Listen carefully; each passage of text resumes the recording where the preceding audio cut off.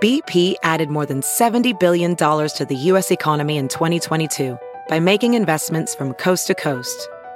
Investments like building charging hubs for fleets of electric buses in California and starting up new infrastructure in the Gulf of Mexico. It's and, not or. See what doing both means for energy nationwide at bp.com/investing in America.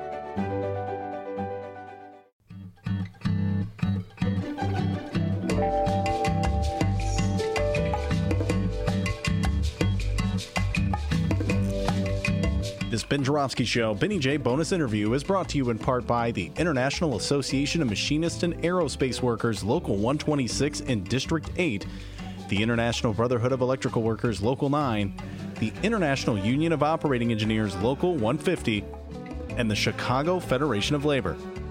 Benny J, take it away.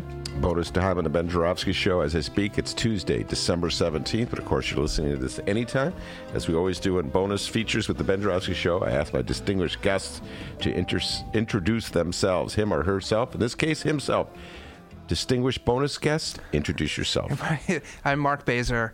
I host the interview show, which we do at the Hideout, and it's on WTTW, and we're back for our 5th season starting January 3rd. It's Fridays at 8:30 p.m. And does bonus mean like really good, or does it mean like leftover?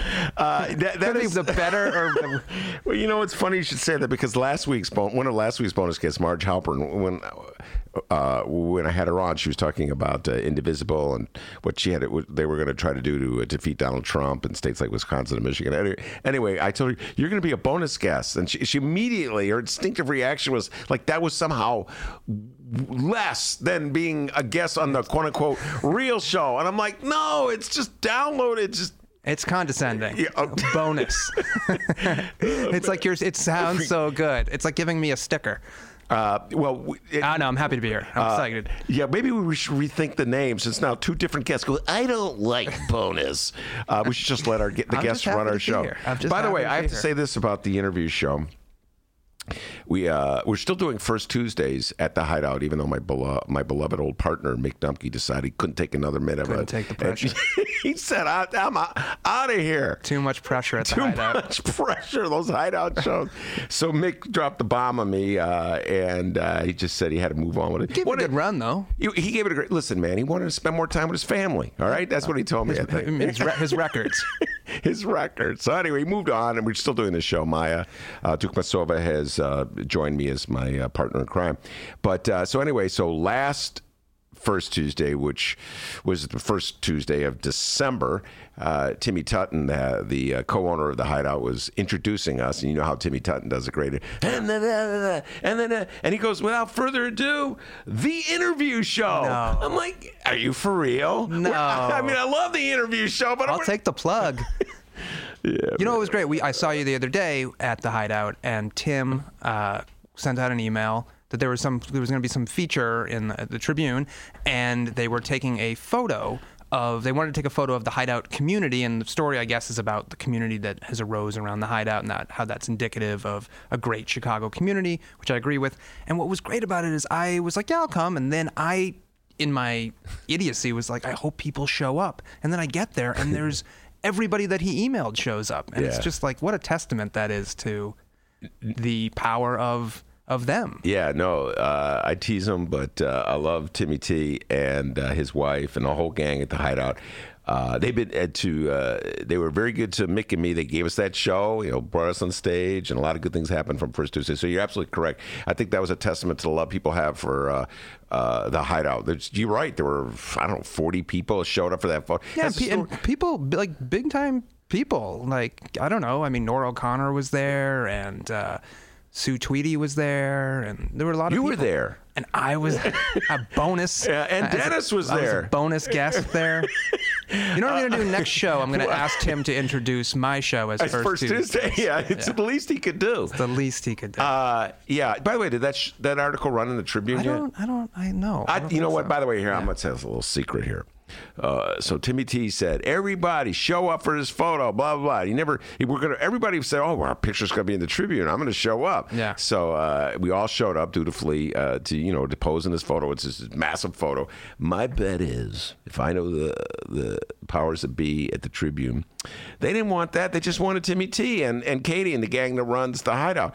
So they let Tim bring all those people together. They took a couple pictures, and the one they run will not be the group. Yeah, there's no way that camera could have taken everybody. There were so many people. We were spread out forever. They had the iPhone, I think. It was just, we'll see. We'll see. Do you remember in junior high, we had like a thing where they would take a photo of everybody, and the cool thing was it was one of those cameras that went around, and people on the left at the beginning of the photo, as soon as they were taken, would run around to the other side, so they would be on the other side of the photo as well. I did, I'm a little older than you, Mark. We didn't have those kind of technology. That was how we had fun in the 80s. Just talking about, and it's funny you should mention this.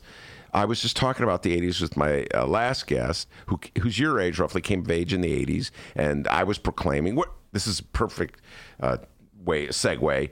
It's the end of a decade. We're now moving into the 20s. Do they call it we've already had 120s. Yeah. Is this like 20s? We had the roaring 20s. This will be the unroaring 20s? Snoring 20s, or the I don't know. That's terrible. But there'll be something. It'll be something not as good as the roaring 20s. So whatever it is, let's call it the 20s. We're leaving the teens, going into the 20s, and so I was talking to Troy LaRaviere, who was my guest right before you, and he was saying his favorite decade is the 80s because that's when he became of age, and he was explaining what he liked about the 80s, the groups he liked, the actors he likes, the culture. It was really a lot of cultural references. He graduated in 19 from high school, I want to say in 88. I think that's when he graduated from high school. Do you have a favorite decade? Yeah, I mean, I guess I would maybe say the 90s. I graduated from high school in 91, and it felt like the 90s, because I'm old, or still don't feel like they were that long ago, but they were, and so that was the age where I felt that I was an adult. I didn't feel like I was an adult. I was an adult, and it was also the decade right before there was email and there was, rudimentary websites, but it was before you felt like you were living your life online, which, maybe I probably prefer living my life half online, but there is this nostalgia to the time before that. And it was the decade when we switched, when you could still write on a typewriter, type on a typewriter, or type on a computer. You could still do long form or not. Like it was that bridge decade in that, and also the halcyon way of looking back on it is that nothing bad happened. I know that's not true. I know that there were a lot of things that were bad that happened, but it seemed to be before. It was before September 11th. It was before all the craziness that's happened because of September 11th. It was before. I don't have the fondest memories of Bill Clinton, but it was before everybody seemed to be completely at each other's throats, although I know there was obviously the impeachment and everything like that. I don't know. And I liked the music, and I liked... That's really what you're getting at. Yeah. You like the music, you like the movies. Yeah. And that's what Troy's point was, is the decade that you come of age is your favorite decade. So my favorite decade is the 70s. I stand by the 70s. It's the greatest decade of all time. And but other people love the 70s. I mean, like, I love the 70s, but I don't love the 70s as... I mean, I was alive, but I don't love the 70s as having really lived it like you did. But there's something so cool and dank about the 70s, kind of. Yeah, no, the 70s, from that perspective, really lives. What about the decade we're emerging from? I just addressed this issue in a column for the Reader. It's the end of the year, so they asked me to sum up the year, and I go, I'll go one step further. I'm going to take a look at the decade. Yeah. And it was kind of an overwhelming task to do so because a lot happened. But the question I framed for myself is the one I'm going to ask you right now. Do you think we're better off as a civilization at the end of this decade as opposed to where we started at the start of this decade? So I guess 2010 as opposed to where we are in 2019. So my gut answer is no, of course not. It seems like not just the fact of who's president, but it seems like you saw it last week with Brexit. You see this whole... it seems like we're on the cusp of disaster. And the only thing that makes you feel better is that we seem to be aware that we're on the cusp of disaster, which hopefully means that we can solve it. But then I wonder, in past disasters, were people also realizing that they were on the cusp of disaster? Probably. I think leading up to World War I, everybody kind of knew that was going to happen. Mm-hmm. I mean, it was almost inevitable. It's like, oh, we keep doing these things. People keep arguing with each other. Heads of kings and queens keep arguing, and eventually something's going to happen. And we don't care that much because we accept that war is inevitable. That was more back then. On the other hand, the positive side would be, just from a purely statistical side, and this is what some people argue, is that life expectancy around the world, maybe not in the United States, has gone up. There's more people living out of poverty than ever before. There are, I think, and I don't have them in front of me and I'm not an expert, but there are statistical indicators that life has never been better for humanity. Mm-hmm. So all that said, though, like, we live in America, we live in Chicago, it feels worse, right? It feels worse. Yeah, it feels worse. And on the other hand, when I really thought about it, and this is, I think, Mark, sort of a reflection of where I am right now and the books I'm reading and what I'm thinking about, the seeds of where we are now were planted 10 years ago in many ways. Maureen Dowd for the New York Times wrote a really good column this Sunday, which I've been urging people to read. I don't know if you got a chance to see it. She's very critical of Donald Trump, but she took the opportunity to say, he's not the first, that this just didn't happen. And she went back and she was actually very critical of Democrats. She was critical of Clintons and Obama. She was critical of Obama. There's this new movie that's on, I don't know if you've seen it. It had a very profound effect on me. It's called The Report, and it's on Amazon Prime. You can watch it. I haven't heard of it. Well, The Report. Documentary? It's a movie. What do they call it when it's not a documentary? A movie. That's correct. Thank you, Bob Mueller.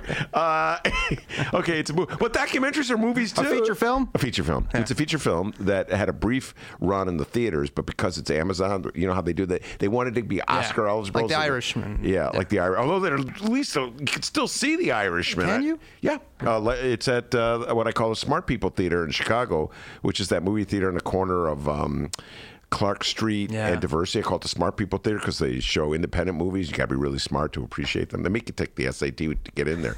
But anyway, so The Report is based on a true story of a Senate investigator who's looking into allegations that the United States was torturing prisoners that it captured in the war in Iraq and Afghanistan at various sites around the world. And he uncovered multiple evidence of torture going on, and the United States covering up and lying about it. And so he prepared this massive report, and the Obama administration. He prepared the report about what went down in the Bush years during the Obama years, and they were either redacted the hell out of it or didn't want it published because they didn't want to look unfairly partisan. God. I know. I mean, I on so many levels. Yeah. I just read, I'm in a book club, and I just read the Edward Snowden book, which I didn't really want to read, I have to say. And I don't know that I enjoyed it much, but I came away with a better understanding of him, obviously, having read his book. But that's another case where the Obama administration didn't really, I mean, they got, I think there was my friend was telling me in the book club that Susan Rice just said something to the effect of, well, Edward Snowden, he went to Russia afterwards, and who knows what information why he went to Russia, what information he's given him. But if you read the book, you realize that the reason why he went to Russia, according to him, which I no reason not to believe him, is that he was going to go to Ecuador. Yeah. But once he got to Russia, which is the only way he could get there for various reasons, the United States, which Susan Rice was working under Secretary Kerry, revoked his passport. So he couldn't. He was stuck in Russia. So, there's so many things that are disingenuous about any administration, I guess, is what you learn. You get more and more cynical as you go on. Well, my problem, and I'm using you as my therapist here. I've been confronting this more and more. I've been spending a lot of time reading and thinking about the Obama years, and I was so jubilant when he was elected in 2008 for many reasons, and some of them personal. And my focus is Chicago, so I really wasn't paying close attention to how he was running the country. And on top of that, I had this instinctive reaction against the people who were protesting him because I found them so obnoxious, right. the Tea Party, et cetera, and so forth, that I overlooked a lot of these things I didn't absorb them. So just think about that, the lesson that's portrayed in the movie The Report. He didn't want the report about torture that took place under George Bush released because he didn't want to look too partisan. This is at the time, Mark, where he was like year 5 of his presidency, where there had been unyielding Republican attack on him from every direction, including denying that he was a legitimate American citizen and was therefore ineligible. And he was still too worried about looking partisan. But you could argue, and this is what you could argue to his credit, that he was trying to, and everybody gets on him because it didn't work and it was never going to work. He was trying to be above it, right? He was trying to say we can come together as a country. He was trying to do what everybody gets on the Democrats for doing, which is to not play hardball the way the Republicans do, right? He was trying to say we're one country. That would be the best way to defend that. Right? I mean, that's one reason why when he first got elected, the idea was we're not going to prosecute anybody from the Bush administration. We're not going to go after Cheney. We're not going to go again after the weapons of mass destruction lie. We're not going to do any of that. Mm-hmm. On the whole, you know what I compare it to? For me, like I compare it to Kennedy and my father. Like my father grew up in Boston. He lived in Boston. Kennedy was from Boston. I live in Chicago. Obama's from Chicago. And Kennedy was his ideal of what a president should be and is, and he inspired my father.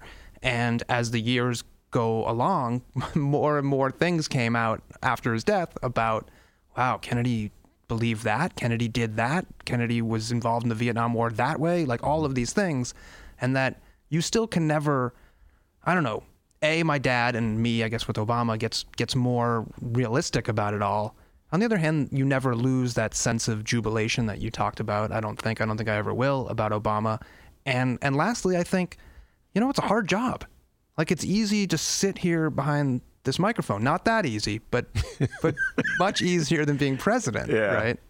So. I don't know. I mean, I listened to everything you say, absorbed it. There's a practice that you do when you're trying to do resolution, when you're having conflict with someone, where before you're allowed to speak what's on your mind, you have to repeat what the person said. What a boring radio show that would be. Mark says it. Well, just to prove that I listened and really did hear what you say, I'm going to repeat everything you said. Yeah. So I heard what you said, and I'm sitting twice the length of any other radio show. And then do I have to repeat what you say? Yes, because that's the whole point. And then you repeat back what I just said, repeating what you said? It would be a long show, but there'd not be a lot of topics covered in the show. One sentence repeated over and over again, but we'd finally come to some. All right, well, thank you for being in the show. But at some point, let's look at it this way. I understand that Barack Obama's career was launched by a speech in 2004 where he said there is no blue America, there is no red America. And that was the theme that he followed all the way to the presidency. I understand that. Right.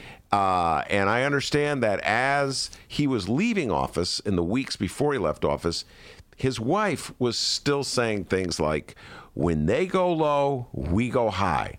In other words, that you can win and be successful in American politics by appealing to what's good. Our better angels. And then I look what happened. And this gets back to the issue, was this decade improvement? Everything that Obama professed to believe in, the United States of America basically said, we don't believe in it. We would rather support a lying, raping, allegedly, I should throw that out there, president who openly plays on our worst prejudices, pits one America against the other America, and has no restraint whatsoever about how he assails anybody. A 16-year-old activist, he's going to just rip her on Twitter like he would rip.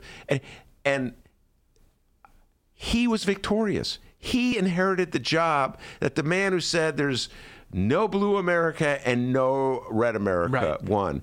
I have to put, when I look at that as objectively as I can, Mark, I have to say, we're not better off now than we were at the start of the decade, but maybe what Obama was saying was not true. And we bought into a lie, and the Republicans just exploited that to their benefit. Yeah, I'd agree with everything you just said, so I don't have to repeat it, right? No, it's just saying I agree with you. You don't have to repeat. Yeah. Right. Okay. No, I do agree with you. I mean, it's a tricky one because obviously only 40% side with the current occupant. So it's not a majority. It never was a majority. On the other hand, it doesn't need to be a majority to expose the vast kind of ugliness that exists, or the vast fighting and the vast, I don't know. I mean, on the other hand, if you were even if you're not, but if let's say you were a gay woman or you were a trans man, like, it's probably better in 2000 and I can't speak for somebody who I'm not, but it's probably better. There's probably more people who understand what you go through or what your life is, and there's more stories told about. I mean, there's things that there's ways that we've made progress in the past decade. And then there's been a backlash, right, as well. And there's a lot of ugliness out there, too. So there's more voices heard. I mean, social media gets the worst rap of anything, and probably should.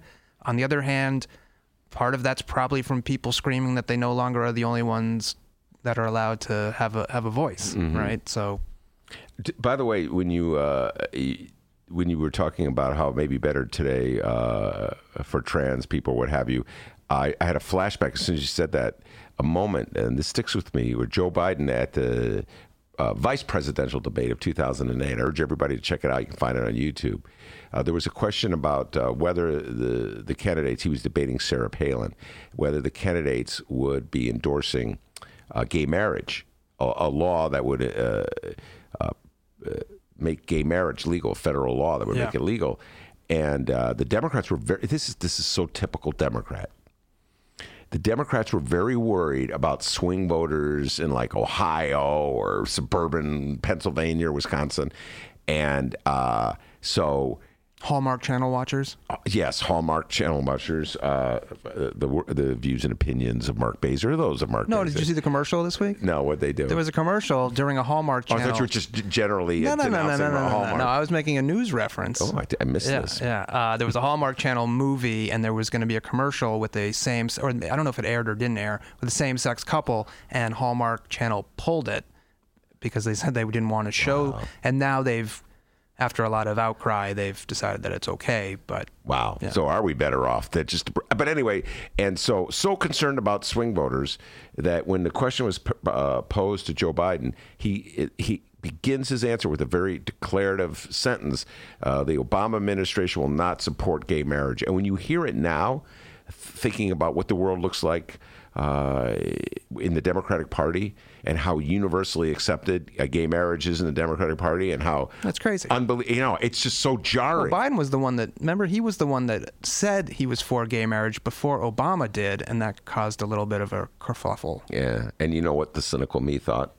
That's what they call a trial balloon. Hey, Joe, here's what you're going to do. You go out there and see if you drop dead. And if you're still alive, then Barack can say he's for it. But back then, it was the assumption, maybe I'm wrong about this, was everybody, or if you'd asked me or if I'd asked you, we probably would have said, well, we know Obama is fine with gay marriage, but we also know that he can't say it, right? Like, that's the way I mean, did anybody ever think he was actually against gay marriage? I don't know. Well, he said he was. I know, but did you think he meant it? Well, now we're at a problem with politics in general, where people, now we're getting back to my very point. But that's the way he had his cake and was able to eat it too, right? Because I could vote for him with a clear conscience, thinking that he wasn't a bigot against gay or lesbian couples, and other people who were bigots or didn't believe in same-sex marriage would be like, well, okay, I can vote for him. Here's the deal. He was going to let somebody else do the hard lifting and the hard job of getting gay marriage passed. Yep. And Think about that. In every issue, you could make the same argument with immigration. There was that Barack Obama during his administration was in many ways same as Trump in terms of forcing people to go back to Mexico or Central America, where they came from, not opening up the United States to immigration. He wasn't blatantly bigoted in his remarks about it. He just quietly let it go on. I remember Congressman Gutierrez, fighting Obama for coming to the Hideout show and then criticizing Obama to Mick and me. So the one thing that Trump does that, if you like him, probably feels, I guess, refreshing, is that he just goes for it, right? And that's where I think that would be the appeal of Bernie Sanders too, on the other side. Like Bernie Sanders, who, if you had asked, I was on the show a few months ago and you asked me, who I was supporting or whatever, and I hemmed and hawed, and I probably still will Ducked now. and dodged. Right. Which I'm ducking and dodging. This thing's over, right? But I have to say, and I don't know who I'd vote for if you said, Mark, you have the choice of who the next president will be. It has to be one of these 4 people who somehow has broken through. I don't know who I honestly don't know who I'd choose. But when I was on last time, I think I had a negative view of Bernie Sanders, and over the last couple of months, I've totally changed my mind on that. Well, all right, let's get to that, because you mentioned that to me before we were on. You were in passing. You mentioned that. Let's talk about that a little bit. What is it let me just finish my one thought before we get to this one, and that is that when I look back at Barack Obama and his career that led to the White House, I believe that he was sending a message to activists in the Democratic Party that I am not going to join you in a public display for what you believe in, because it'd be detrimental to my political career. So you're just going to have to do the hard work to get this passed. And if the time comes when it's politically feasible for me to sign on to it, I will.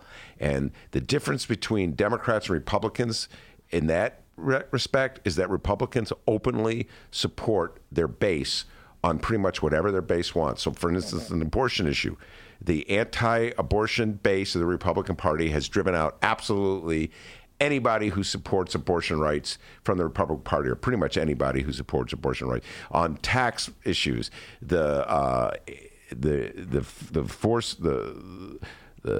portion of the Republican Party that's against any form of taxation, pretty much, or any progressive taxation, is taken over. So, do you follow what I'm saying? Yeah, but Obama is still, this is not what you're saying, but Obama is still the best president of my lifetime. I wrote that once for myself, that Obama was the best president of my lifetime, which is even a longer lifetime than you have. And I view it as when I was paying attention. So here are the candidates you have. Think about this. Yeah. Since you were born in 1973, I want to say. I got Nixon, right? The tail end of Nixon? You have the 2 years of Nixon. You have Gerald Ford. Yeah. You have James Earl Carter. Yeah. You have Ronald Wilson Reagan. Let's see if we can do all the middle names. You have William Jefferson Clinton. Yeah. You have George W. Bush. Well, you forgot a Bush. Oh, Daddy Bush, George Herbert Walker Bush. How could I forget him? Yeah. And I'm very impressed that I can do these names, middle names, and Barack Hussein Obama. You're not supposed to say Barack Hussein Obama. Well, he said it when he was sworn in. Just joking. And then you have Donald John Trump. So, who would you put? Yeah, it's Obama. Obama's by far and away the best president of that lot. There aren't, if you look at all the, my dad and I get into big fights about this because my dad, for some reason, is into presidents. Yeah. Like, he's got the placemat with all the presidents on it. Yeah. Like, could your dad do middle names as well? He probably could, actually. Dad's a nerd like me. Yeah. But I'm like, there's been like 3 good presidents, right, Dad? And he's like, no. There's been many, many good presidents. How do you judge a good? You know what? Who I would say? I'm going to shock you with this one. Gerald R. Ford. You think he's the best president of your lifetime? He was president for like 3 months. He was president. Let's see if I could do this. He was president from approximately August of 1974 until January of 1976. Yeah, not too long. Yeah, and he pardoned Nixon. There you go. He pardoned Nixon. Yeah, that's all you know about him. And he was actually really athletic and played football for the University of Michigan, maybe. Very good for knowing that. Yeah. But he also stumbled and fumbled a lot. But he couldn't have that much if he was this great athlete. He just had a bad luck. But let's think about it this way. The low bar is, did the president engage in a war that was completely unnecessary, that had to be lied, that the public had to be lied to get him to sign on to?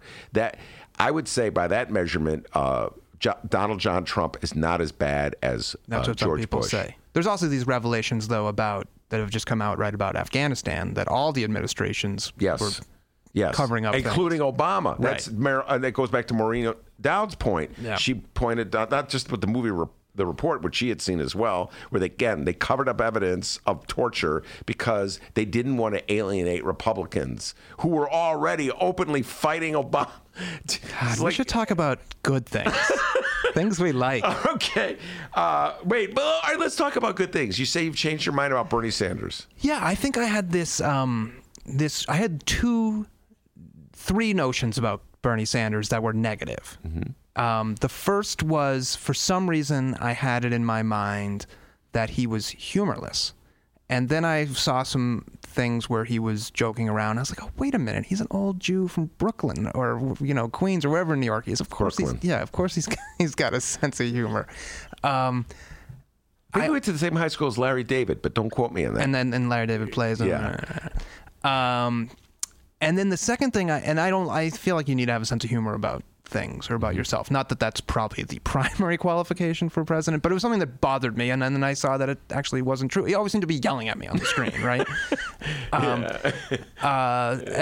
the second thing that bothered me was, I guess, the narrative, whether it's true or not, that was of Bernie Bros, which were that there was some, and I don't know. I mean, I know there are there seems to be legitimate complaints, not about him, but about people either on his staff or supporters of him who were sexist, or who women who were involved in Democratic politics don't feel comfortable with the Bernie Sanders phenomenon, or that men like me maybe would say, well, why would I and I don't know who I prefer more, but that I would prefer Bernie over, let's say, Elizabeth Warren, and why would I do that? And I think that's fair. And the third thing is, and I don't know whether this is something that I've resolved, which is that Bernie seems like a kind of demagogish, or that he wouldn't be able to compromise, or that he wouldn't be able to work with people. But there's a part of me that's like, screw it. Screw it. Who cares? That's not the way things get done anymore. That's not the way maybe things ever really got done. Maybe there was a time when the parties were much closer together and everybody went out for steak and drinks and probably strip clubs, because they're all men back in the day, and they all right.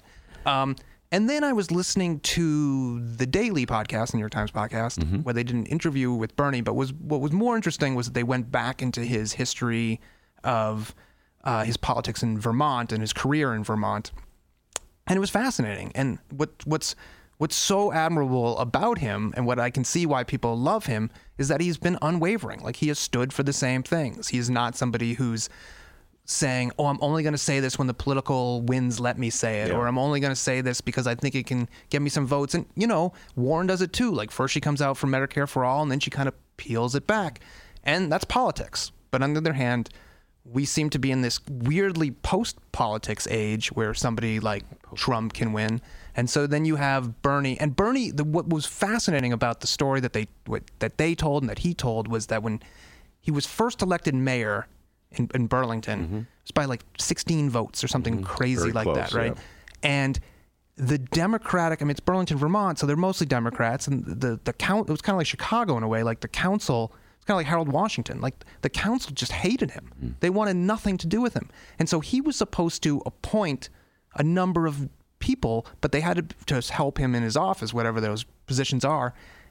And those had to be approved by the council. And the council's like, well, we're not going to approve anybody. We're going to let you sink in the first year. And then at the end of the first year, there's going to be a midterm election for people on the council. And then at the end of the second year, you'll be up for election again. There's no way you're going to win.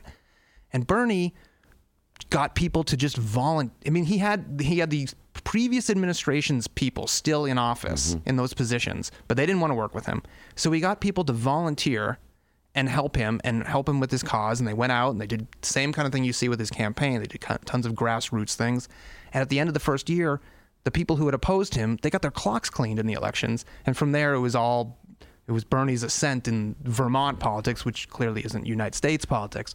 But there was just something really admirable about that. And I don't know. I mean, it would be hard, no matter what you believe, to not admire his perseverance, his commitment to his ideals. Clearly the issues that, I mean, you see it with Brexit, right? You see if you're going to look at what happened in England or Britain last week as a harbinger of what could happen in the United States, like these people, we've been reading about this for years, who once voted Labour and now are voting not Labour, voting Conservative, and it's because the Labour Party, the Democratic Party, has obviously not paid attention to a lot of people, and that comes down to inequality and problems of wealth, and that's been Bernie's fight all along. So here I am giving this big stump speech for Bernie. Yeah. I don't even. But on the other hand, I'm so wishy. I'm a talk show host. I have no real opinions of my own.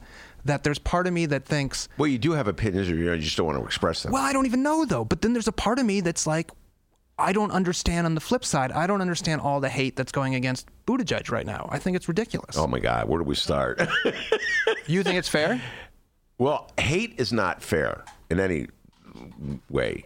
So when you said the word hate, I thought you were using it in a metaphorical, most metaphorical meaning. The Romana Hussein is the regular on every Romana rundown every Friday. Is always teasing me because she's always trying to get me to. She goes, Ben, admit you hate Mayor Rahm, and I'm like, I don't hate Mayor Rahm. You hate Rahm. What are you talking about? I don't hate. She's always admit you hate him. So then I go, who do you hate? All right, Yeah. So she has admitted on this show, in that very chair where you're sitting, that she hates Donald John Trump for all the obvious reasons. Right. He's so blatantly bigoted and prejudiced against Muslims. Right. So I can read. So she got me under fierce cross-examination from Romana Hussein, who should have been a lawyer, to admit that I hate Hitler. Okay. Well, there's taking a stand. Yeah. Are you sure that could? I mean, could you, as an objective reporter, say you hate Hitler? Yeah, I know. So I admitted I hate Hitler. So she goes, "Okay, you hate Hitler, so you must hate Rahm." I'm like, what do you mean if you hate Hitler, you hate Rahm? Yeah, I know, but there's a huge difference between Rahm and Hitler. That's what I'm trying to point out. Yeah. So if hate symbolizes the worst feelings you have about the worst people in the world, it kind of diminishes it to say you classify Hate's Rahm. A bad word. Yeah, it's because just my mom would always say hate's pretty close to love or something like that. I'm like, well, I don't know. Mom is wise. Yeah. I forget where we were going with this. I don't know. I was just saying I don't understand. If I can come to the point where I don't understand I get that there's going to be Democratic infighting, but I'm like Cory Booker, where I'm just like, can't we all just get along up here? No. So yeah, here's where I was going with this. Bernie Sanders, he could win. That's the other thing I've come around to. Well, I think he could win. Okay. Yes. And so 2016, as long as we're confessing, 2016, I voted for Bernie Sanders. And I voted for Bernie Sanders in the face of relentless counterattacks from fellow boomers and people, the next generation, beyond boomers, the silent one and the greatest generation, all to a T were telling me he can't possibly win because the world that they grew up in, the world that governs the Obamas of the world and the Clintons of the world and the Rahms of the world is that anybody who's left will lose. Yeah. And I'll add to that also the Jewish factor. My dad, I'm Jewish, you're Jewish, right? My dad is like, there's no way is this country ever going to elect a Jew. Yeah. Like, which is okay. That's another. I don't know which was worse. The fact that he was a lefty, the fact that he was Jewish, the fact that he was old, he looked weird, he didn't look like a conventional politician. And then I remember there was an article, I think it was in Slate, they said the Republicans, you should see their op file on Bernie Sanders. It's got pictures of him in the Soviet Union, pictures of him. He's got the Nicaragua thing, right? Nicaragua support. He without a shirt. I remember there's a shirtless picture of Bernie Sanders shirtless. Like he'll never win. Okay, so all the boomers are telling me that, and on the other hand, I'm like, this guy is expressing everything I've dedicated my career to. I cannot not vote for him. I must vote for him. And so I voted for him. But I didn't have that antipathy that so many of his supporters had toward the mainstream of the Democratic Party. And that's what I think you're getting at. I think that a lot of people turned against Bernie because they could not stand. Heidi Henry, who comes on the show, has said this. The Bernie bros were so nasty in their response to anybody that didn't agree with Bernie, so that they turned against Bernie. They held it against Bernie. I obviously Biden, who is still, from what I can tell, the front runner. When you hear him speak, you get nervous, right? You're like, oh, what is he going to say? He's going to screw it up. He's going to screw it up. Even if you don't like him, you're afraid that he's going to screw it up. But I don't understand the hate on the left for him. I don't. I understand that you don't agree with him about everything. I also think that everything you could defend about him, things that he was saying 40 years ago were, Biden, if anything, strikes me as just going with what the flow is, what people were saying at the time. So when there was that big fight about Kamala Harris and she was attacking, this is way back, she was attacking him for criminal justice reform. Well, what he was arguing back then was very well actually within the mainstream of what African Americans were arguing for in terms of criminal justice. He was just going along. No, she was hitting him hard on busing. Right. Criminal justice, she was vulnerable on criminal justice. She was. That's where Tulsi Gabbard went at her and probably knocked her out of the race. But yes, but it had to do with busing. I don't know. I think it was much more complicated than that Biden was a reactionary back then in matters of anything. He wasn't. Listen, you look back, he wasn't. You're talking to the wrong guy. Well, I knew that going in. Card-carrying lefty, and Dennis can tell you, I say this on the show all the time, and then when we're doing the live stream, they all come and, Ben, what do you... I've watched Joe Biden's pretty much entire career, and I've always just gotten such a kick out of the guy. He's such a character. He is the quintessential go-along liberal Democrat. That's what I'm saying. Yeah. Yes, the wind's blowing. Which way is it going? And like you said about Barack Obama, you had this sense that even though Barack Obama said he was against gay marriage, that he was really for gay marriage, but he was just too practical and pragmatic to take the strong stance. So he was going to let everybody else do the hard work of making it happen, and then he was going to sign the bill and be a hero, which is everything, in my humble opinion, that's wrong with the Democratic Party. They don't believe in anything, and so as a result, it takes forever to get anything done. And so I have that general attitude about Joe Biden. That said, if it's between Joe Biden and Donald Trump, are you kidding me?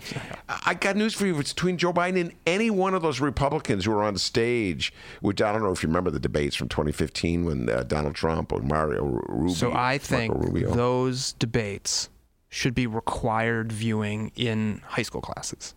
I really do. I think my son's in high school now. I think that if you want to see where the wheels fell off of American democracy or the Republican Party or whatever you want to say, watch those debates. Yeah. It's incredible. If you if you just read the transcript and you went and said, what did Trump say? I know. He didn't say anything of he just said make America great and then insulted other people's body parts or whatever. It's actually an incredible, it changed what a debate is.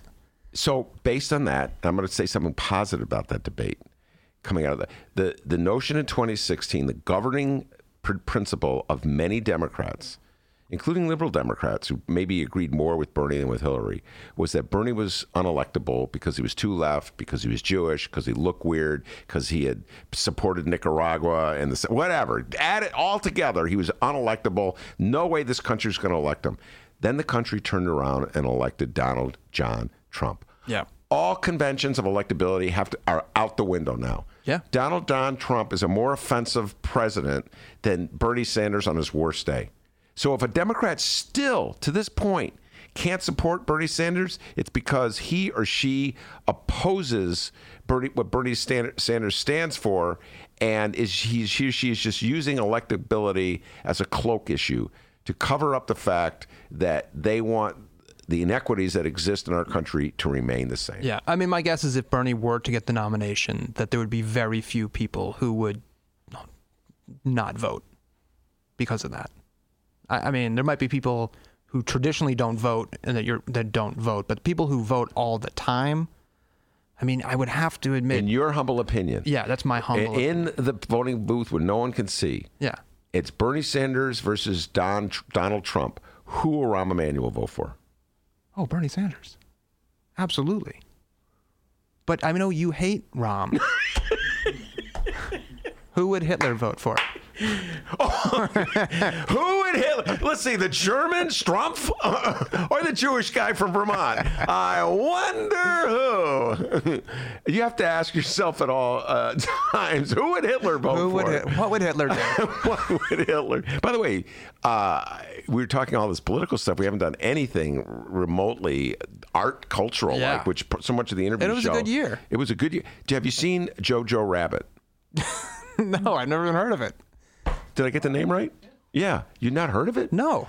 Young Dennis extol its virtues to this young man. There's so much out there. It's a great movie. Great flick. Jojo Rabbit? Okay, here's the premise of Jojo Rabbit. Yeah. I urge you to watch it. It's one of my favorite movies of the year. It's definitely my top 5.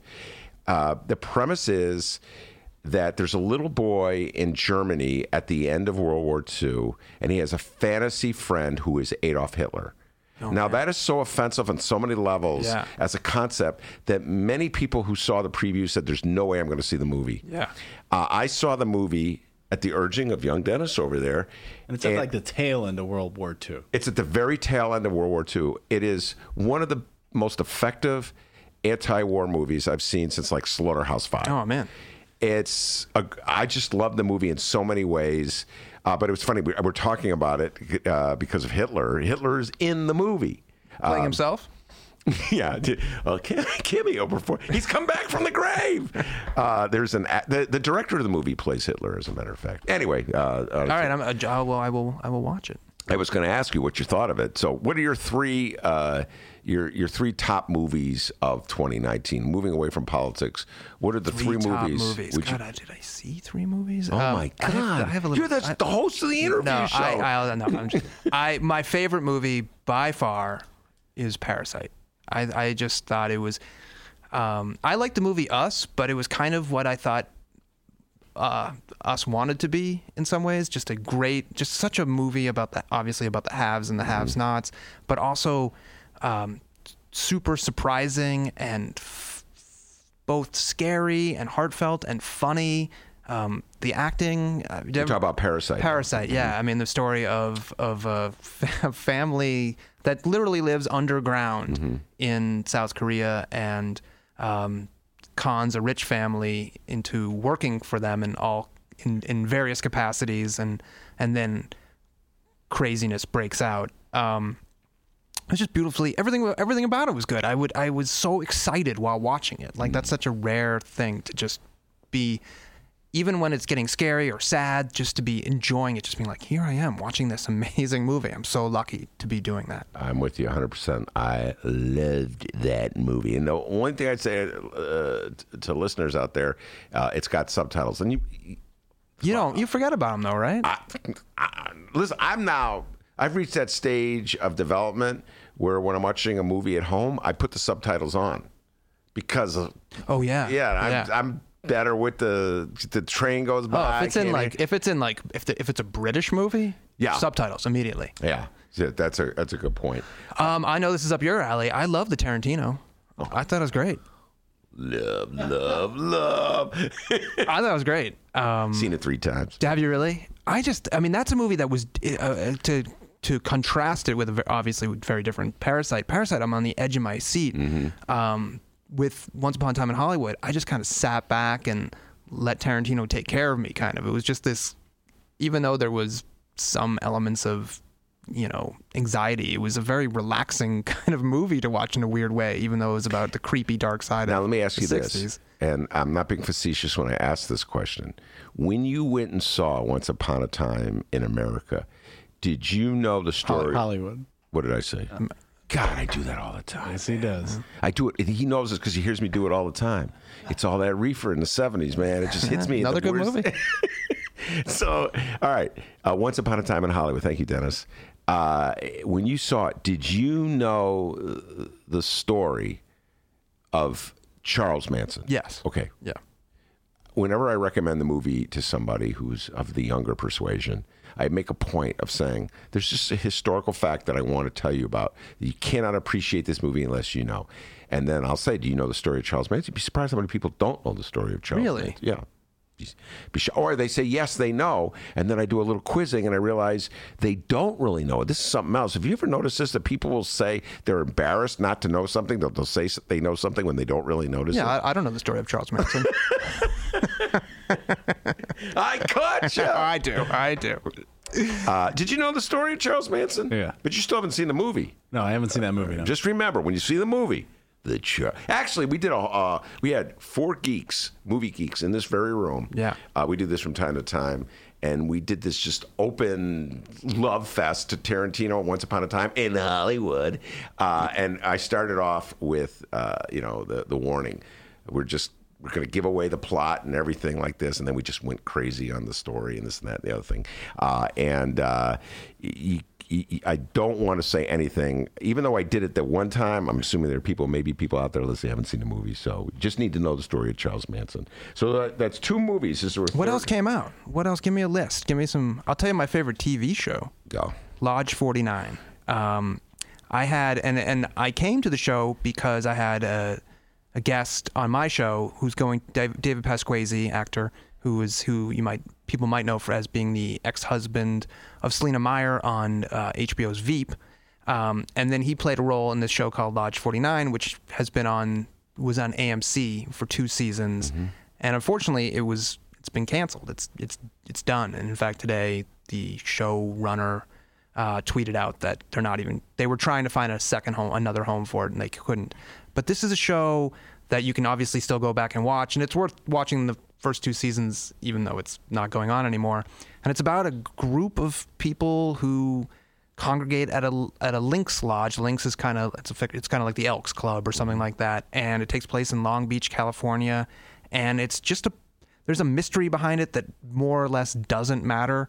But it's about a group of characters who are living kind of paycheck to paycheck, kind of on the outskirts of society, that are thwarted in various ways by the corporatization, the gentrification, bunch of other things in America. In Long Beach, for example, the main place of employment's gone, and now there's a lot of people trying to pick up the pieces, and they find each other and they find themselves, I guess, to be cliche about it, at this lodge, and it's just it's this weird mix of really like quirky humor and times that is just downright sad.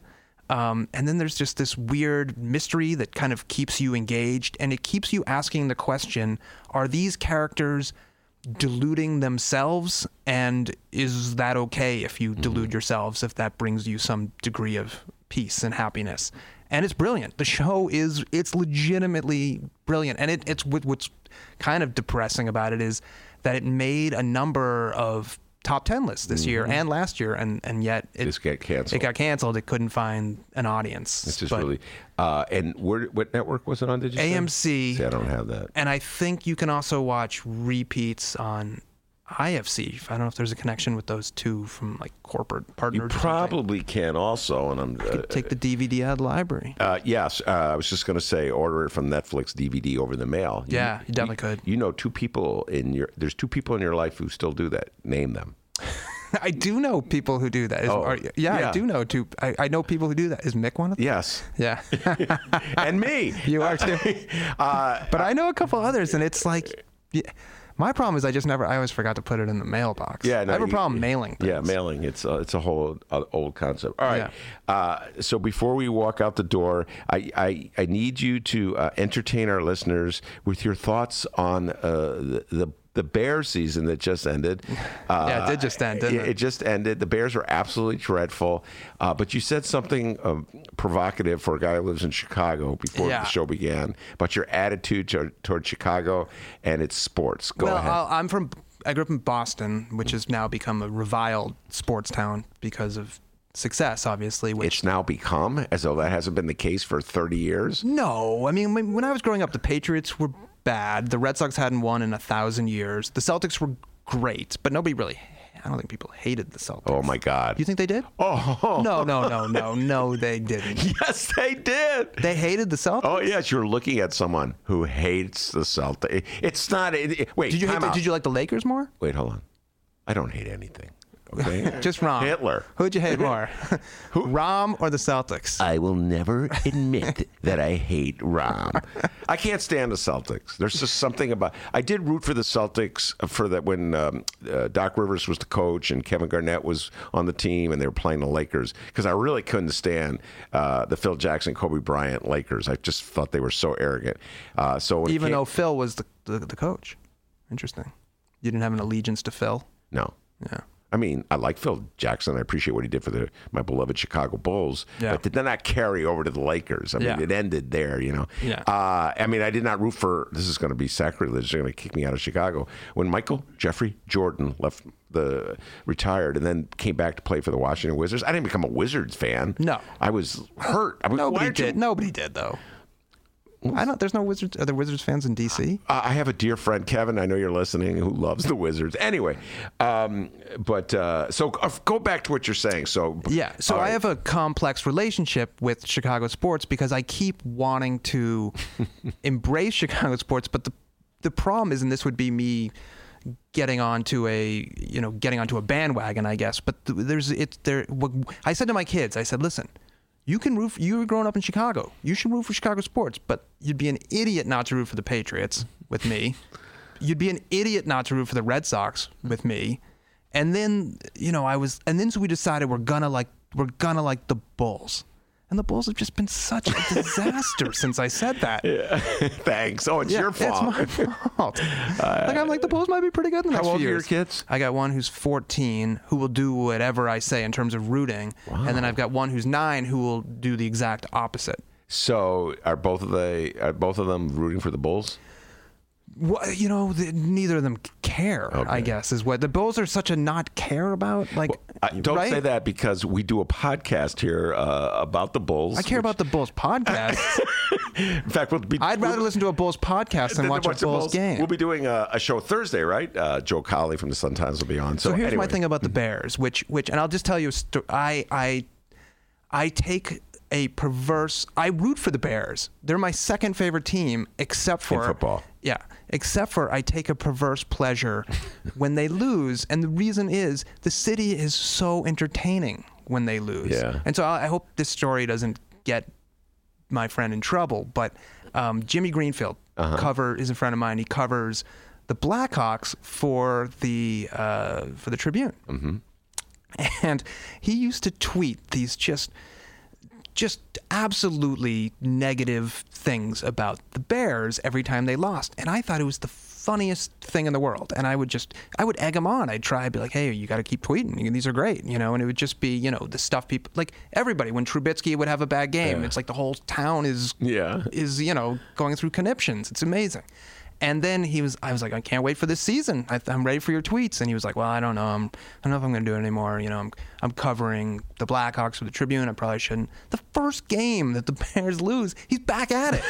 I can't say no. I can't help it. He's calmed down. But I don't know. To me, there's just something. If you said, would you rather have the Bears win a Super Bowl and everybody will be happy? I'd say yes. But I will admit that.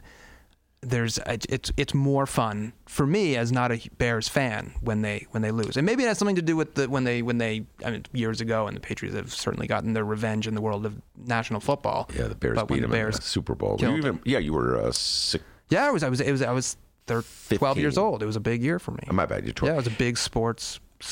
I had a T-shirt that said "Bury the Bears" with Berry spelled as like Coach Berry from Raymond Berry. Very good, very clever. Well, I have to tell you, I got a kick out of your story there about the Bears. We have a lot of fun with this.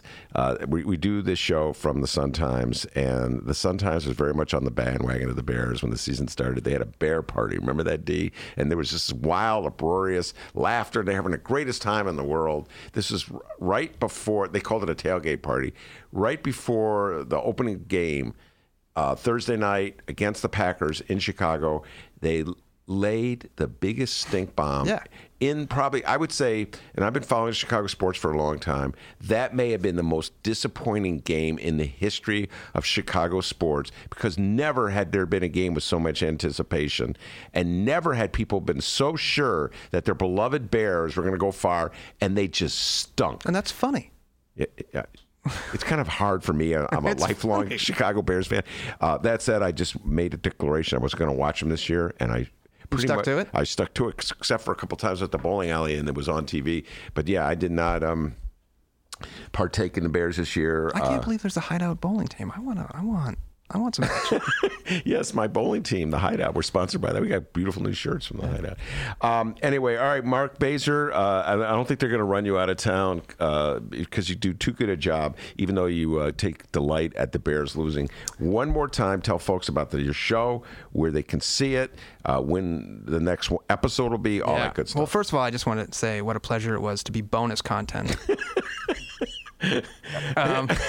Bonus on the bonus content on the Ben Joravsky Show. Do you put this up? Do you put up the bonus content? No, or we is it just for me to just? Yeah, Mark was on. Yeah, we told Mark he'd be on. Yeah, quick, Dennis, burn that tape. Yeah. No, when is this going to? This is called podcast word, so I don't want to confuse you. When is this going to drop? Saturday. Saturday. Yeah, why don't you do it Friday evening, just completely. So I host the show. It's going to be on TV, on TTW, 8:30 on Fridays, starting January 3rd. Our first episode, speaking of things that are better about this decade, is an interview with this woman named Abby McEnany, who's the star and co-creator of a show on Showtime called Work in Progress. And it's a wonderful look at her life and at a time in Chicago where being gay or queer or lesbian or whatever is just a much better time than it was back when she came of age here in the 90s. And then we have a live show, which we'll also be taping for the TV on January 10th at the Hideout. And we'll make sure to introduce ourselves as First Tuesdays. Yeah, please do. Get a little revenge. So January 10th, there are tickets available? Yeah. How does that work? Every ticket is available at this point. I don't think we haven't put it up yet, but we're going to put it up. We'll put it up by Saturday. So while this thing is dropping. Yeah, when this thing drops, the tickets will also drop. Yeah, the tickets will be available. But the price will not drop. No. All right, Mark Bazer, thank you so much. Thank you. It's the interview show, and this has been another bonus feature on the Ben Joravsky Show. Take care, everybody.